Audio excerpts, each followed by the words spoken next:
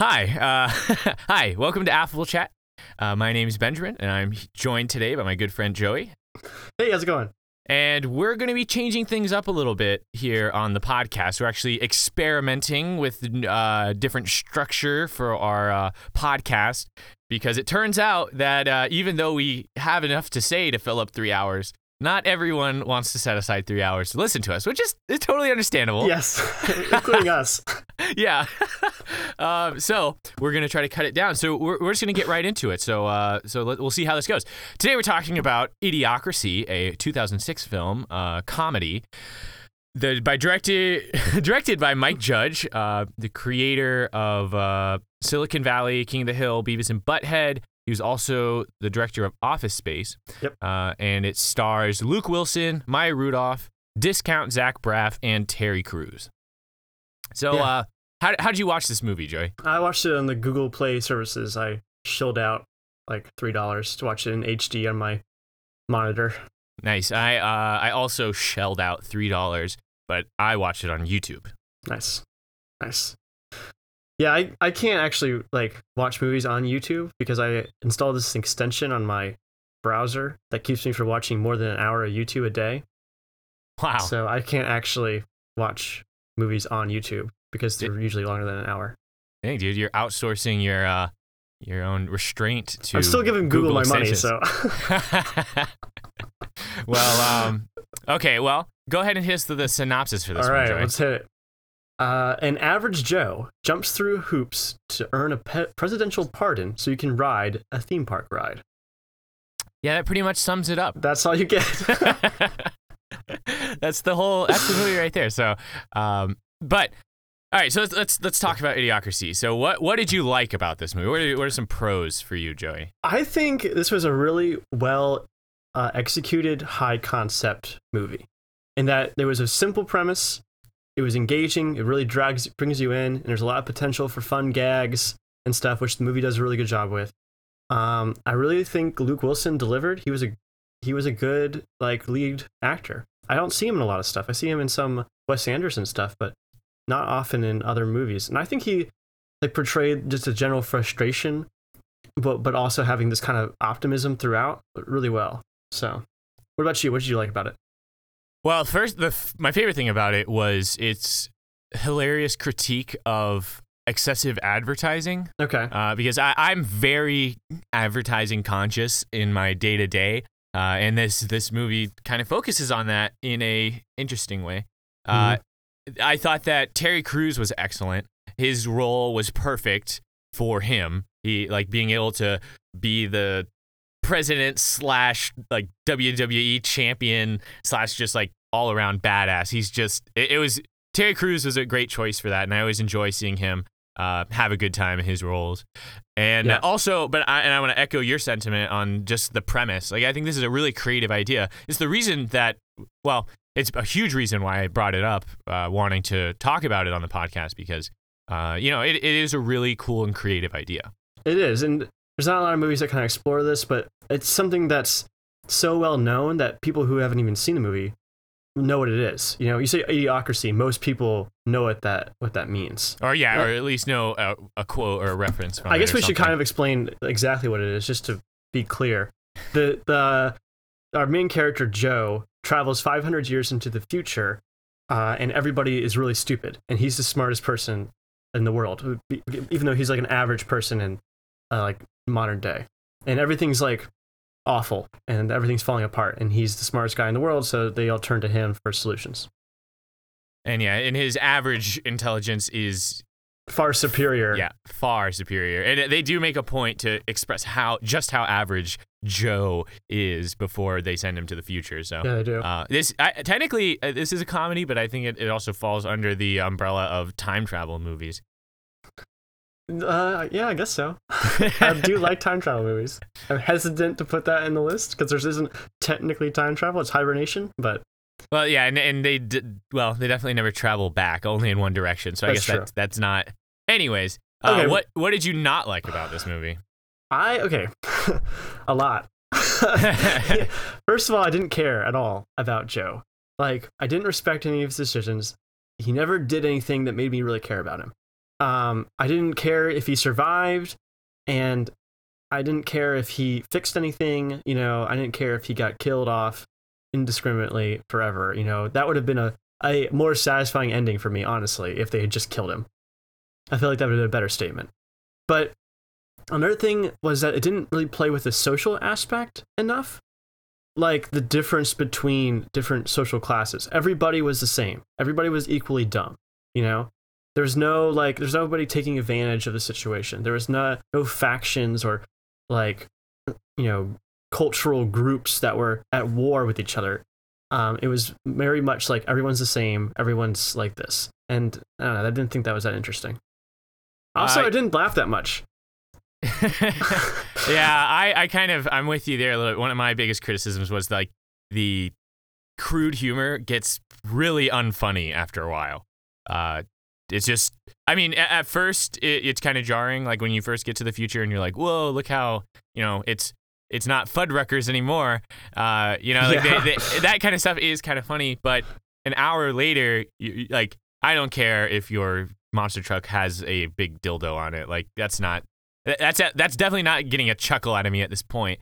But also, it was kind of frustrating because it loses its grip on any semblance of like consistency or like reality. Like everyone is like equally stupid. The way they explain that is that smart people died off because they couldn't reproduce at the same rate as these stupid people. But it's like, so that eliminated smart people altogether. They weren't smart enough to figure out how to survive.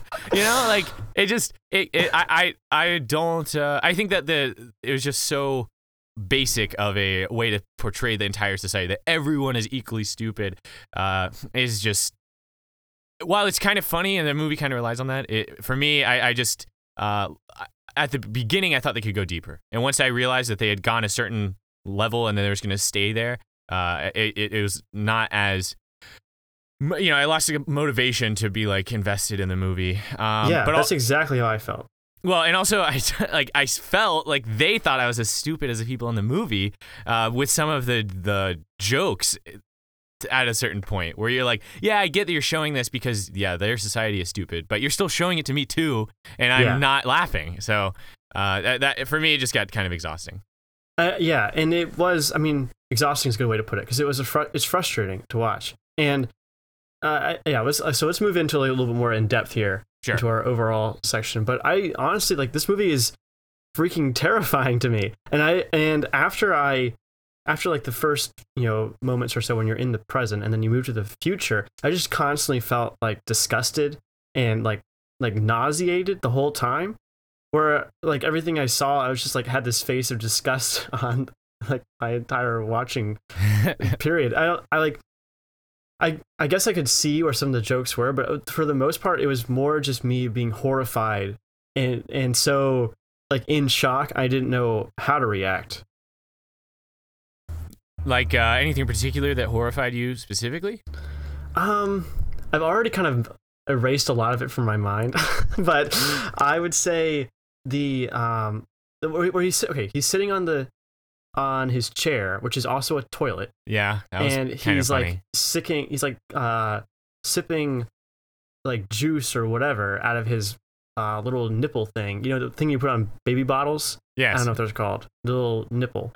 He's like has one of those and he's like sucking out of it, and he's watching like a TV, and the TV has all this stuff on it. And there's like ads all around the edge, but he's watching a show called Ow My Balls. That was actually, I thought that was funny too. Like, again, right when you got to the world, you're like, there's so many possibilities, which is why it's exciting. You're like, whoa, okay, so this guy, it looks like a pretty normal guy in the future, and he's like sitting on this chair and this stuff, but I feel like they stay at that level where it's like, look how ridiculously stupid everything is. And there's no need for consistency. Like, there's a lot of technology in the future. It is the future. It's hundreds of years in the future. Who maintains it? Who invented it? Who put it there? Right? Yeah. Because when you're too stupid to even use larger words, who is maintaining all of this technology? Who's doing the TV programming? The Ow My Balls guy, who set up the set for that show? And who's directing it? Who's directing it? Who's writing it? Who's getting the actors involved in framing the shots? Like, all this stuff that's like That's what I was expecting. I was expecting halfway through the movie for there to be some big twist where there was like a couple people at the very top who were controlling everything, and it was like an Illuminati plot twist where there's like a bunch of smart people that are keeping everybody dumb for some reason, for control. Mm-hmm. But I mean, that's never happened. And I don't know, the future that they're portraying instead is more terrifying in that like it's a symptom of bureaucracy. And things just tend to get worse, is what they're promoting. And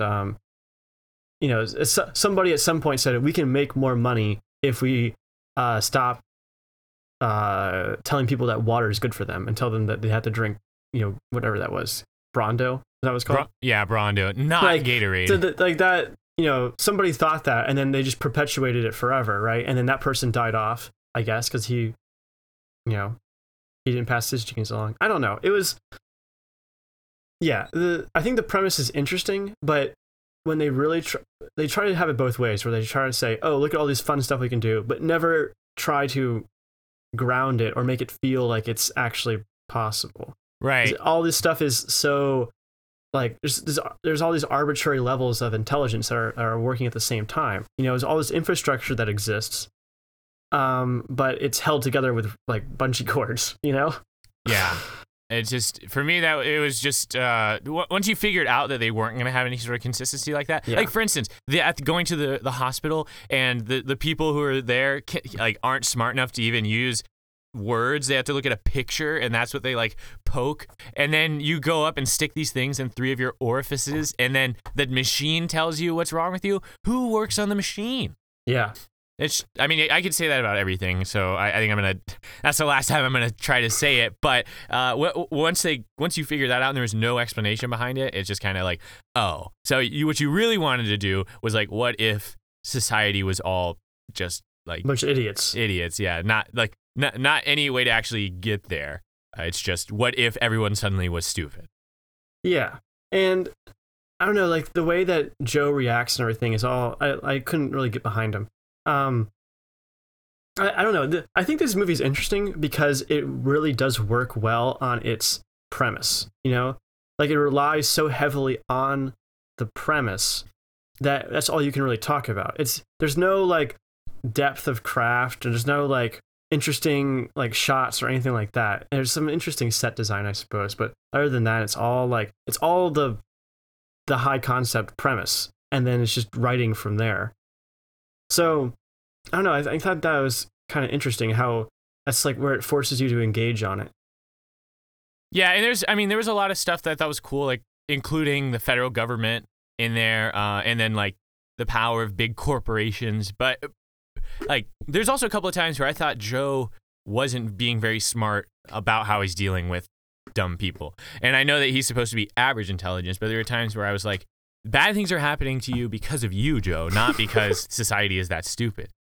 Like for instance, when he got his tattoo done and he put his name in as not sure, that was his fault. Yeah, I know the machine was being like a little bit difficult, I guess, but he was just blundering. He's like, okay, machine, now I'm going to talk to you in complete sentences because I think you're a person. It's like, no, you're average Joe from 2006. You should understand how to deal with automated certain things like this, at least better than what he did. Yeah, you ever called into like an automated phone tree? And like, yeah, does he just start talking and expect that to work? Like, yeah. So I thought that was silly, and then like that gag having such a lasting impact was frustrating, to say the least. Yeah, definitely. And I don't know, I think it was so frustrating to me watching him trying to deal with everyone. Like that whole that scene with where he's trying to explain to them why they need to use water instead of Brondo, and everyone just keeps like repeating the slogan. I think that's a clever and funny scene because it really like accentuates how brainwashed these people are. But it's so frustrating to watch because they're just working in a circle. It's just a tautology constantly in a circle of never getting beyond just like the most basic of ideas. Logic just doesn't work, and yet he continues to think it's going to. And well, I think, yeah, exactly. That he keeps trying to be logical with the idiots when he knows, like he has a couple of times where he goes the other route, where he decides to make up something and because they're idiots, they'll believe it, and that works. And I kind of wish they'd gone that route a little more. Yeah, I wish there had been more clever things that Joe had done.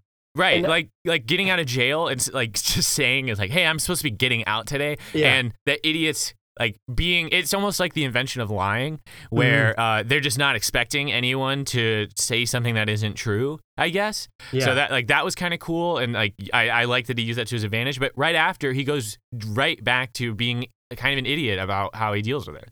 Yeah, he doesn't think this through. You know, he's like, you should have a conversation with himself. It's like, I'm alone in this world. You know, what can I do? And I was thinking about this, like, what would I do in that situation?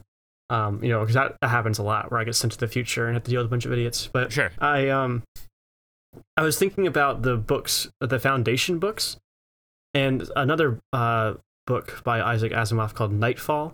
And in both of those series, Asimov says that in the situation of like barbarism or where logic fails you, the best solution is to invent a religion. And I was like, yeah, that's exactly right. You should say, oh, I am a prophet sent from the future, or, you know, sent from heaven, and you have to listen to me or else you guys are all doomed.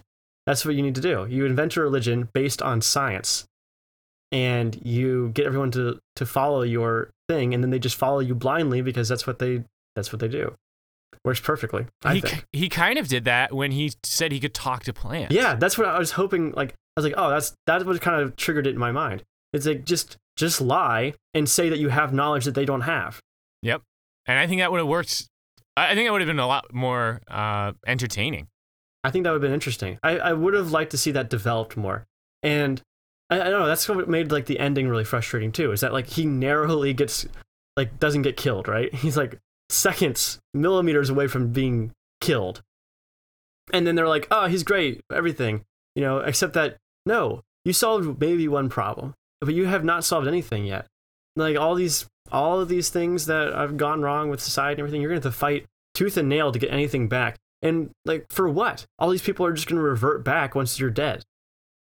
Right, like the masses that are chanting for death, that they like masses that when they see the cops shooting a car in the street will get so excited about it that they start a riot and like fight each other. Yeah, those people are at a live event that they truly enjoy, and they're willing to halt it all because they see plants on a big screen. There's no consistency there.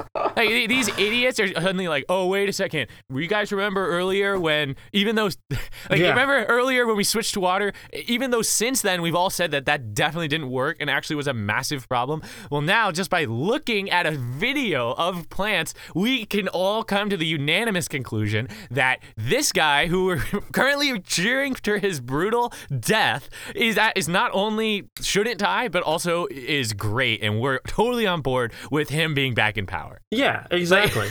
I don't think any of the characters in here had that exact line of thinking going through their tiny brains, okay? No, and that's the thing, is like, how long does that last, right? And how long until, you know, he does something else that it doesn't meet up to standard? You know, well, what's his name? President Camacho, Terry Crews' character, is like, he's going to solve all of our problems in a week. And he's like no, that's not possible. But like, if he doesn't, they'll just kill him. And I think that kind of leads into like the biggest reason why I didn't like this movie was, or what like disturbed me the most, was the total lack of empathy.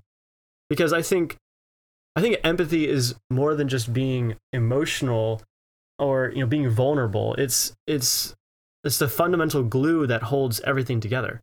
The moment we stop caring about people, the moment we stop listening, is the moment we're lost for good. And without empathy, become totally thoughtless, ruthless animals with no ability to plan, no ability to teach, and no ability to learn either.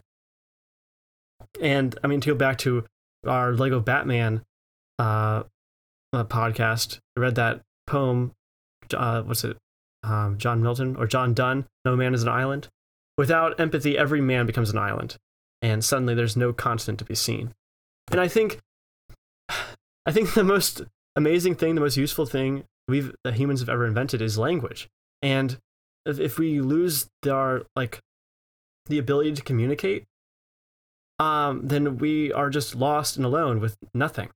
And I mean, that's what this movie is kind of implying is happening, is that these people like lack empathy. They're lacking, they're losing the ability to speak to each other. They're losing the ability to communicate. And from there, what happens? There's nothing. Yeah, it's a haunting future. And I honestly hadn't focused in on that one aspect of it, but it's definitely there. No one cares at all for the well-being of anyone else, No. especially not discount Zach Braff, who, when Luke Wilson comes crashing through his window, he can't even be bothered to find out what it's about. He's too stupid. He's watching TV, and he just uses his his strength, I guess, to toss him out the window. And then later on, he actually does care, and he's like, actually, now I'm capable of understanding the situation, and I'm willing to go to further lengths to further the plot here. And it's just like, yeah. So that's going back to that same thing. But but like having people root for the death of others, like basically breaks the justice system. I can't imagine anyone going to court and not dying. Yeah, exactly. They've already decided that they're gonna die, and there's no way out of it. Yeah, it's just why even have court? Honestly, that doesn't make sense to me. Like maybe because it's a show and like the guys up there, they just like the process for fun. Yeah. But having lawyers, it doesn't. Like, where did you? Oh, like that's another one that I got frustrated about. It was when they were in the Costco, and discount Zach Braff is talking about how he went to law school there. Yeah, and which was actually kind of a funny joke. Because he's like, you went to law school at Costco? He's like, yeah, I couldn't believe it either, but my dad's an alumnus, so he pulls some strings. Uses the correct alumnus, because a lot of people say alumni, which is wrong. But this idiot is capable of using the right usage of that word. Just inconsistent levels of stupidity. Yeah. And I don't know, like, I wish that would have been okay, I guess, in a way, right? Like, if they had gone out of their way to show that discount Zach Braff had been more, had been smarter than anyone else, right? Like, of all the people that he's associated with, of all his friends, he's the smartest one, but he's still, like, ridiculously dumb. But there's nothing like that. Everybody is the equal amounts of stupid. Yep. All right. I think we've ragged on this movie long enough. Let's move on. Yes. We're rolling right along here. Next up, we're going to talk about our most quotable moment. So what was your favorite quote from the movie? A pimp's love is very different from that of a square. Yeah, that was an interesting one. I loved that sequence. I thought that was so funny because the guy's up there and he's like, I'm going through this slideshow, whatever, and then he dives. He has all of these slides of him hanging out with Upgrade, becoming his best friend, and like learning about the pimpin' life and everything. Oh, it's so funny. Yeah. And then he, like just get past it. And he's like, okay, and he just like, I wish there was more jokes like that. I felt like that was such a good, like, I don't know, it was so different from the rest of this movie, where the rest of the movie was like, oh, look how stupid everything is. Yeah, I thought it was creative too, and ended up being a huge, like, important it did. Part of the plot, which I thought was funny. That was very absurd. And I don't know, was pimping like a more readily available subject to joke about back in the early 2000s? Like, I don't know. I feel like that's an odd inclusion. It was. I mean, I don't know. It's just that odd, I don't know, juxtaposition, because like you always picture the military guys as being very regimented and everything. Yeah. And the pimp life is very much like chaotic. So I don't know. I thought it was pretty funny. Yeah, no, I liked it too. Well, especially because he didn't give up the pimpin' life. No, not at all. It ended up coming back to bite him. Costing and everything. So my favorite, my most quotable moment. There were a lot of good ones in here, but but the one I went with was when they were in the House of Representin', which I thought was great. That was good. And people were, all the senators were, Terry Crews was addressing the senators, and one of them yells out, "I've got a solution. You're a dick. South Carolina, what's up?" And he's got so it. funny. And all the senators are wearing these vests that have their state flag down the back, and you can definitely see South Carolina in there. And I just thought that was very like, even though it's been hundreds of years, South Carolina hasn't changed. Nope. And well represented. Of course, I they love show that. up in I Idiocracy. thought that was so funny too, especially like how like he's like, I represent South Carolina and here's my solution. You know, it's like no problem. But like the vest with like the states in the back. There's a lot of stuff in this movie where I felt like, I could see the conversation where someone was like, hey, why don't we do this? Wouldn't that make everything easier? Like, instead of having, different people out on the floor, it's like, why don't we have them wear the shape of their state on their back? Then we can all tell who they are. And someone else is like, yeah, that's a great idea. I could just picture that. Yeah, no, I think that's that's history. Yeah, it's a logical. I think there's a lot of stuff like that in the movie, like subtle things in the background that made me think that. For sure. Okay, so now we're on to what this movie taught me. So we're these gonna are life lessons that you can take away from this movie. Yeah, we're gonna run through our sequence. Would say all the things that this movie taught us. Should I start? Go ahead.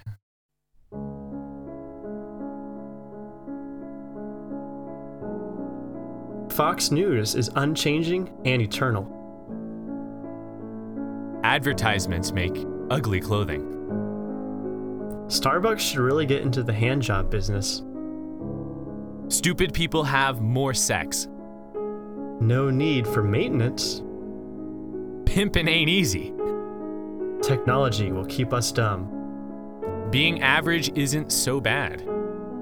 Even our robots are just as stupid in the future.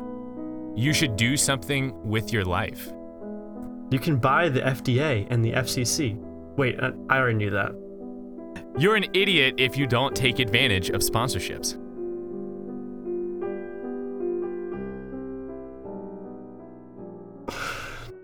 Yep. That last one, I think, was one of my favorite lessons I learned from this movie. I feel like I learned so much. I'm so glad we were able to share that with everyone. Very educational movie. Okay, so at this point, we want to dive in a little deeper about just different things that this movie touches on. So do you want to start with yours? Sure. So what I thought was interesting, and I'm not even sure how much, like, I might be reading into it more than they wanted us to, but I think this movie criticizes advertising while simultaneously exploiting it. Because I always wonder how the arbitration process goes through when real brands are included in a movie like this. Yeah. Especially when they're put in kind of a negative light. But from my experience, the conclusion I've drawn is that all publicity is good publicity.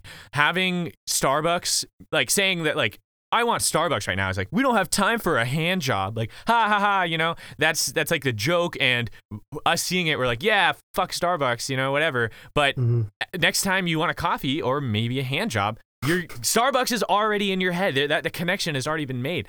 And this Carl's Jr. was in here, and they're still on theme with the movie, but you can look at the Gatorade substitution in this movie, which was what did we say that was called? Brawndo? Brawndo, right? Brawndo, yeah, Brawndo. Brawndo's not a real brand, and so, like, they're not getting anything out of that. And it all comes to a head when they're talking to one of the cabinet members who follows everything he says up with "brought to you by Carl's Jr." And he does it a few times before Luke Wilson asks him, why are you doing that? And he's like, well, it's because they pay me every time I say that, so I'd be stupid not to. And I think that obviously that guy believes it because he says it and does it, but I think the people who made this movie also believe that. They're like, we're making this movie, we're criticizing advertising, we'd be stupid not to line our pockets in the process, because these companies will pay us to advertise for them.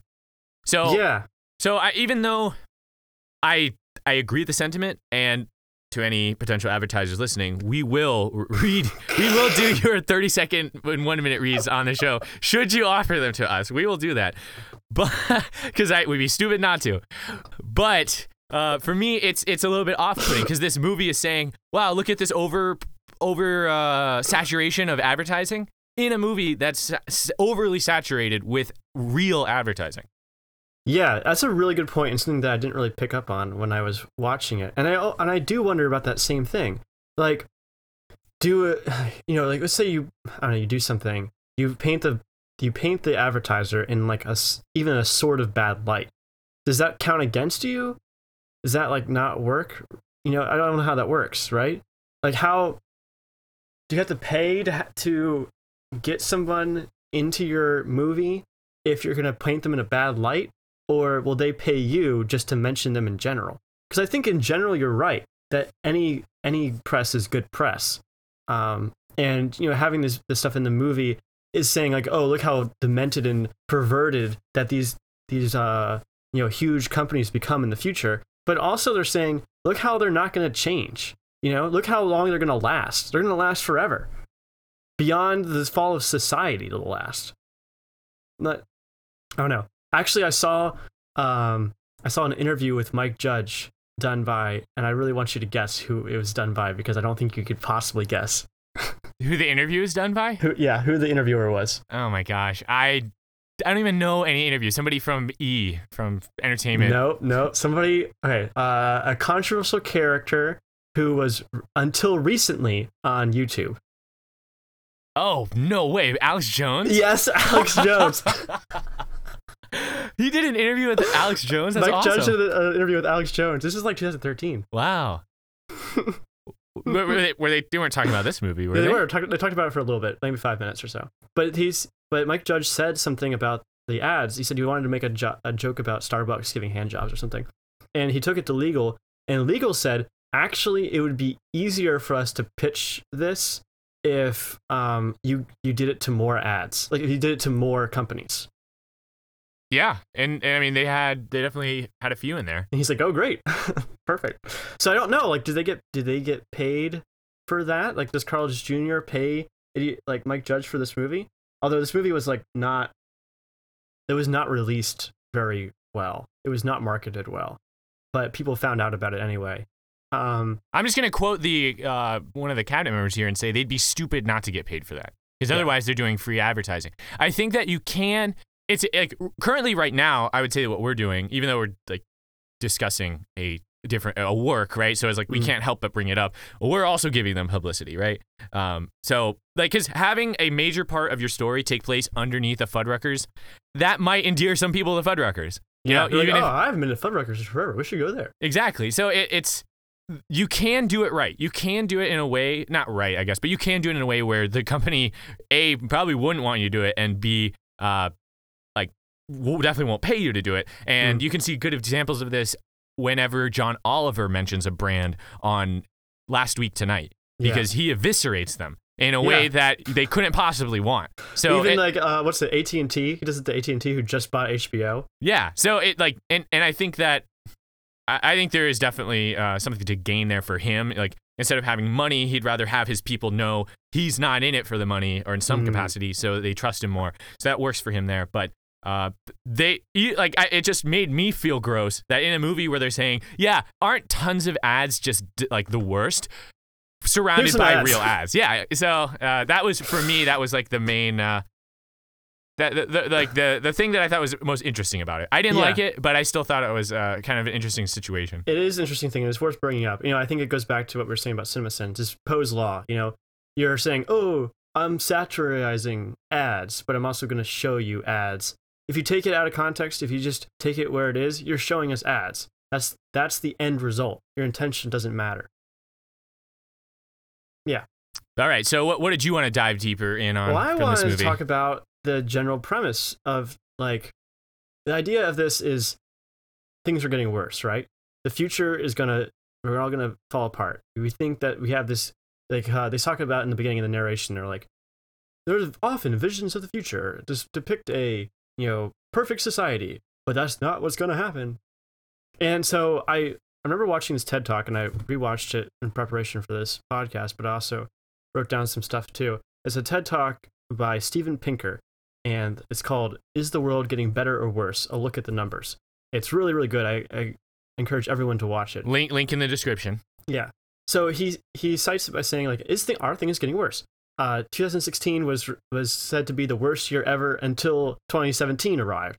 But he says, we're longing for a past that doesn't exist. And whenever someone says this, I think about Stranger Things. How Stranger Things invokes, like, nostalgia for a period of time that never actually existed.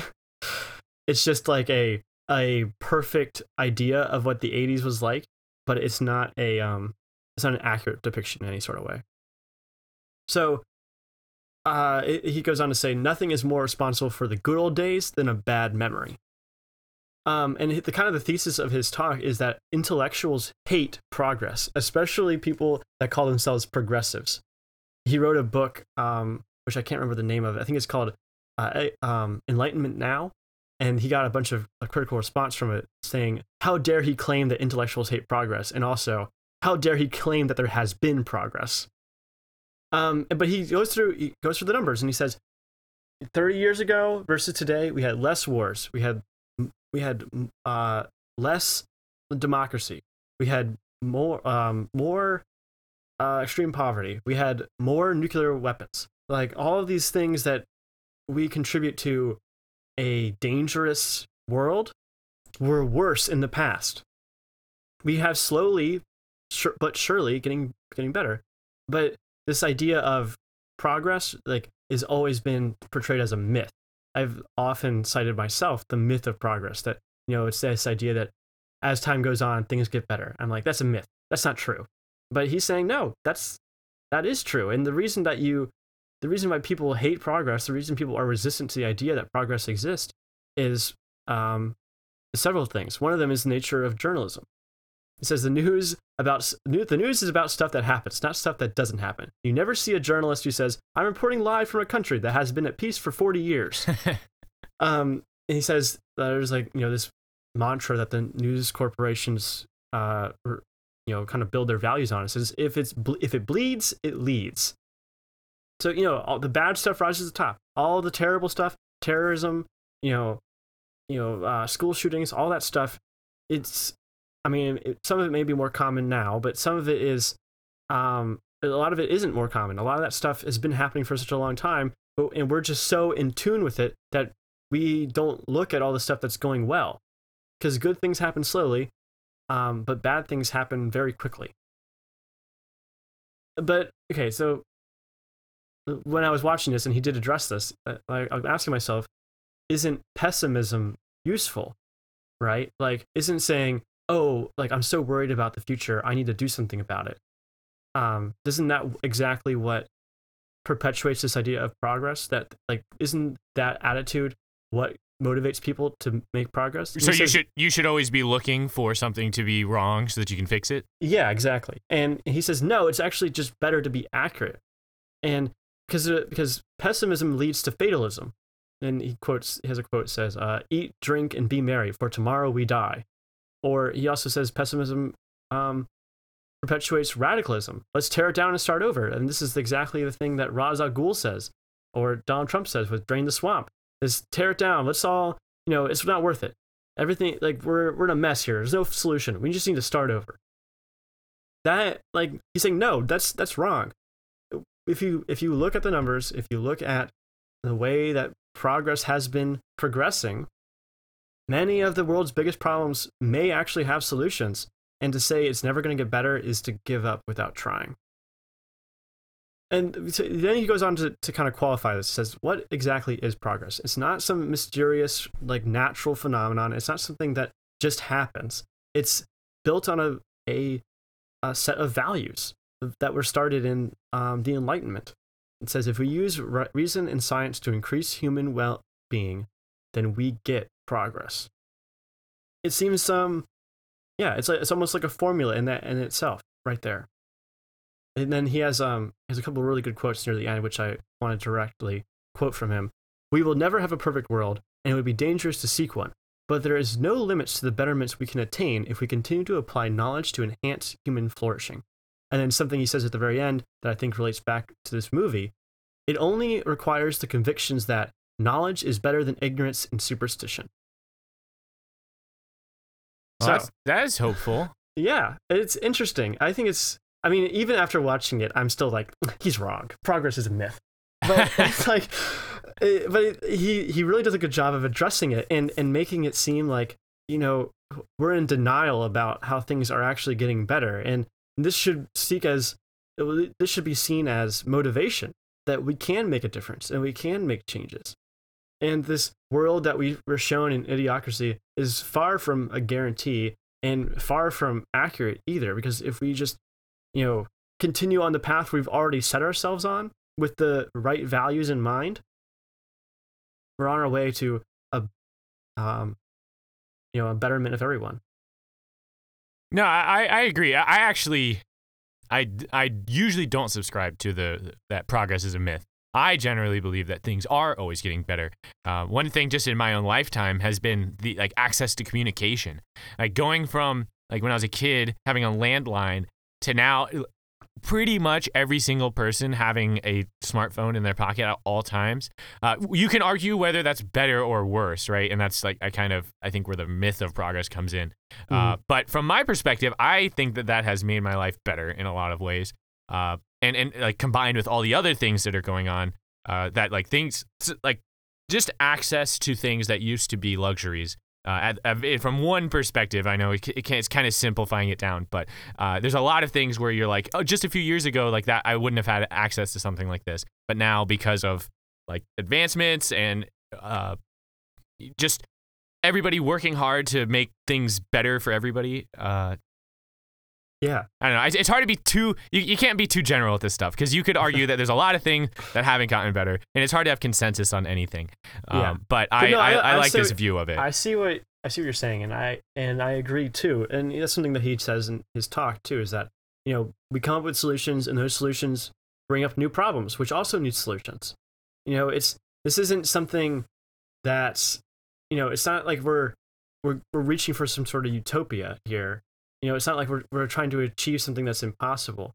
But in general, we have been using reason and science to increase human well-being, and that's led to progress indirectly. It's and it's hard to deny that when he shows you that stuff.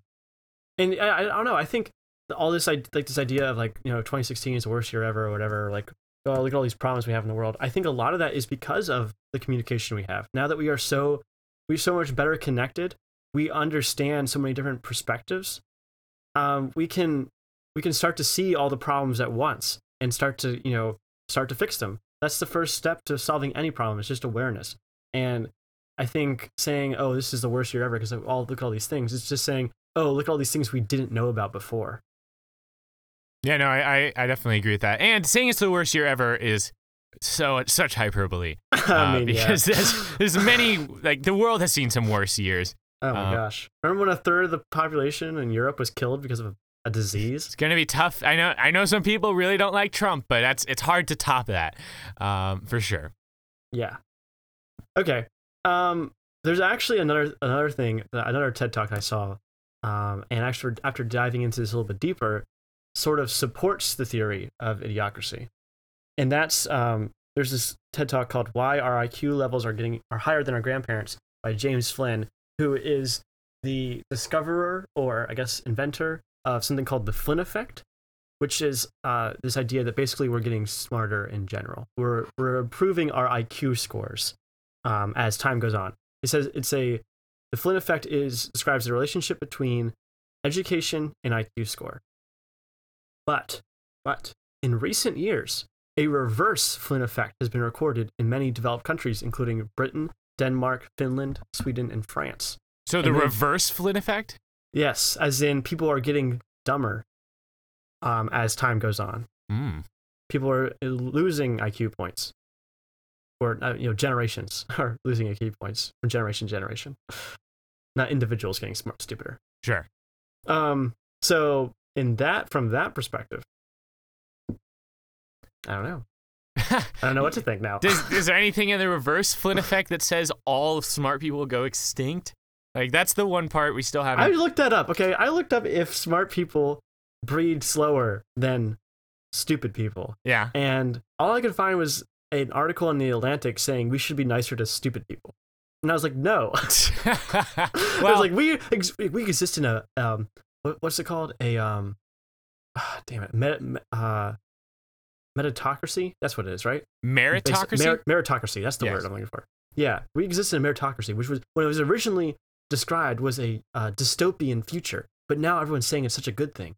I'm like, yeah, I don't understand why you think it's a bad thing. I don't know. Well, I don't have much sympathy for stupid people. I'm sorry. Well, sorry to all of our stupid listeners. Nothing personal. Not all of our listeners are stupid, obviously, but the ones that are stupid, sorry if that offends you. But there's, I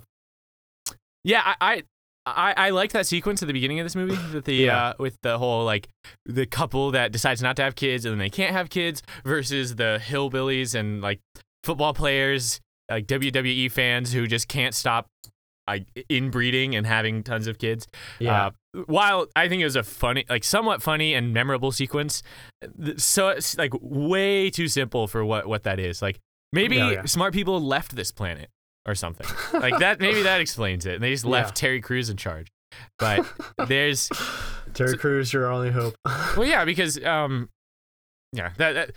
I still think that even if the general public gets dumber, there'll be enough smart people around that will be like maybe they're the exception, but they'll still be around. They won't just die.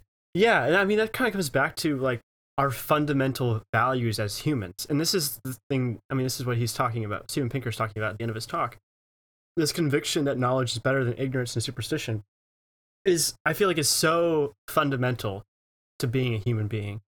And even people that believe in superstition, even people that believe in I don't know, in stuff that's wrong, right?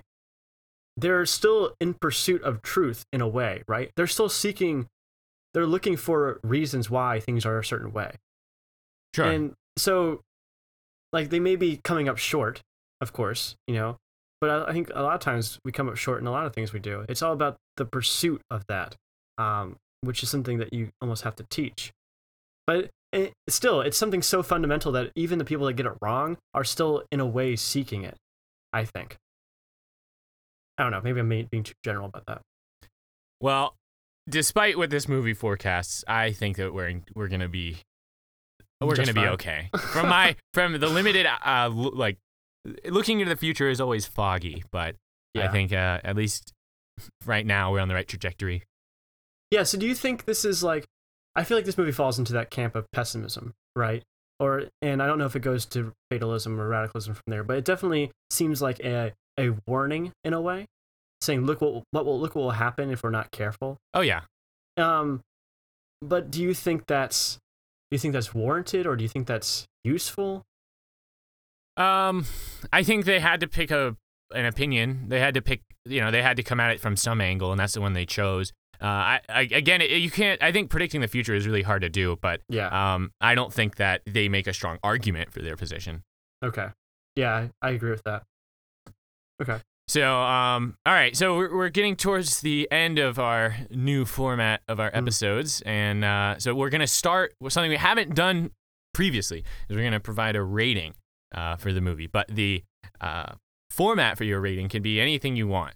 So we're gonna have kind of make it specific to each movie we watch. So Joey, give us your official rating for Idiocracy. I give it 0.3 brains. So is that not that great? That sounds small, like not very much. Well, I mean, I have one brain, right? So. Wow. Okay. What about you? I give it 5 full buckets of Fullerton hand-to-mouth goodness. Very nice. Yes, and that sounds like a lot. I don't think I could finish that one day. I think some of the people in this movie could have, but I looked at those buckets and they looked disgusting, and 5 I think is excessive. 5 is a lot. So that's how I feel about this movie. Okay. Which I looked into those, like flatterin, actually, I think is how you'd say it, and I think the urin is supposed to be adjacent to margarine. I don't know where the flatterin comes from, but I don't know. But I think it's like supposed to be basically like eating a tub of butter with your hands. So delicious. Gross. All right, well, this has been fun. Yes, that brings us to the conclusion, and look at that, we're under an hour. We're gonna try to keep doing it from there. So, what did you guys think of our new format? Any comments on it?